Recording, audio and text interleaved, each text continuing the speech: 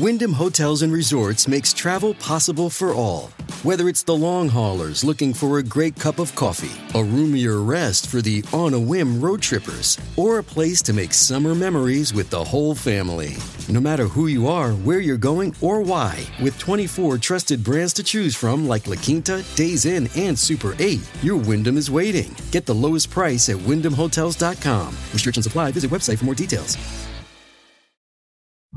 This is the John Oakley Show podcast. Aaron Wudrick has joined us on the line, the federal director of the Canadian Taxpayers Federation. There is an election underway, and there are some new laws that are kicking in or have kicked in, and for some, it's deterred them from actually expressing themselves freely. Thus is the effect of this new law. Some call it a chill on free speech. And for the Liberals and like-minded individuals, they just wanted to deter, they say, fake news or those willfully promoting false news. Aaron, good afternoon. How are you doing, John? I'm all right. It's you I'm concerned about, though, because as I understand, this new law has effectively chilled your group from taking out Facebook ads that might be critical of the government. Well, yeah, look, the article you're referring to, there's a challenge being brought forward by a group called the Canadian Constitution Foundation. They are a group that, stands up for rule of law and freedom. So they have launched a challenge against this law. They contacted us and asked if we'd be interested in writing a supporting affidavit, and we were certainly happy to do that because we are, in fact, impacted. We are a long-standing, nonpartisan advocacy group. We push for lower taxes. We're very harsh on governments that spend too much money. We've been doing it for 30 years against governments of all stripes, but we do not register as a third party, and we do not want to get caught by this law, which is a very significant change. I mean, it's not just saying the old law. John used to say you couldn't do something that you knew was a lie. You can say something that you knew was false. Now, if you say something that you think is true, but later it turns out to be false, you can still be charged under this law. We think that's a very serious overstep.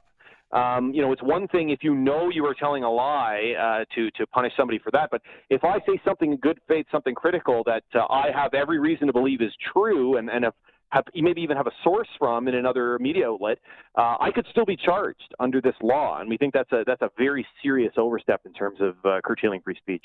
That's curious to me because I thought the Supreme Court had upheld maybe 12, 15 years back, if something is in the public interest, even though it may be misstated or a somewhat dubious claim, if it's in the public interest, it would still be permissible.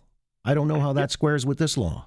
Well, that's exactly why this law may run afoul of the Charter, John, and I'm glad to see that this challenge is being brought forward. I think this is going to be a very good test to see whether or not in this country we take freedom of speech very seriously.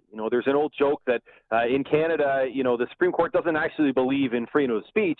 It believes in some freedom for some speech. And I think that this new law, and look, I'm not alleging any nefarious motive here, John. I don't think that the Trudeau government was deliberately trying to shut things down. I just don't think in their rush to get this legislation in place before the next election, and with all the changes, the rapid changes we're seeing in things like social media, they're trying to play catch up, and I think they have got it wrong here, and they have put forward a wonky law which is going to muzzle a lot of ways. It's not just ours.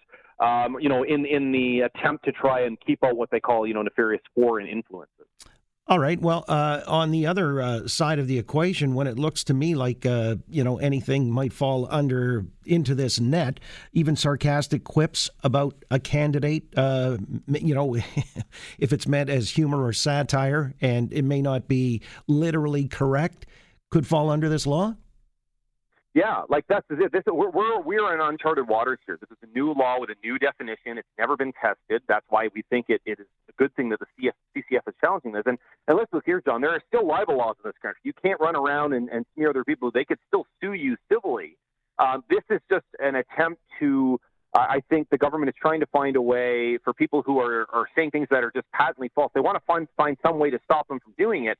But again, they have just used such a big hammer here that they are going to be chilling people who have every right to speak out. Again, with Aaron Wudrick, the federal director of the Canadian Taxpayers Federation, who, as I understand it, have actually filed a supporting affidavit in this legal challenge at the Superior Court level. It's also stated in a piece in The Sun that partly out of the fear of the consequences of the amendments to this new law, you've decided not to purchase Facebook advertisements on federal issues?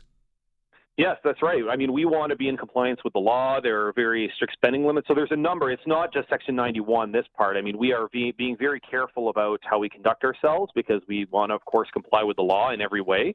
And with these new changes, this is the first election where they will apply. And we would rather err on the side of caution. And like for some of these ads, if we are, for example, using an ad to promote something a politician said or claimed or did, we don't want to run the risk that later on, it turns out that might not have been true, even though we had every reason to believe it was true at the time we put it out there. So we're just being very careful, and the result is, our speech is essentially being chilled. Well, I appreciate you coming on, calling attention to this. It is a challenge at the Superior Court level. The Canadian Constitution Foundation, a nonpartisan charity, has taken up the case and cause. Anytime free speech is imperiled, we want to know about it and alert the public. I appreciate you doing so in that regard as well, Aaron. Thanks a lot for having me, John. You got it, as always. Aaron Wudrick, Federal Director of the Canadian Taxpayers Federation. Thanks for listening to the John Oakley Show podcast.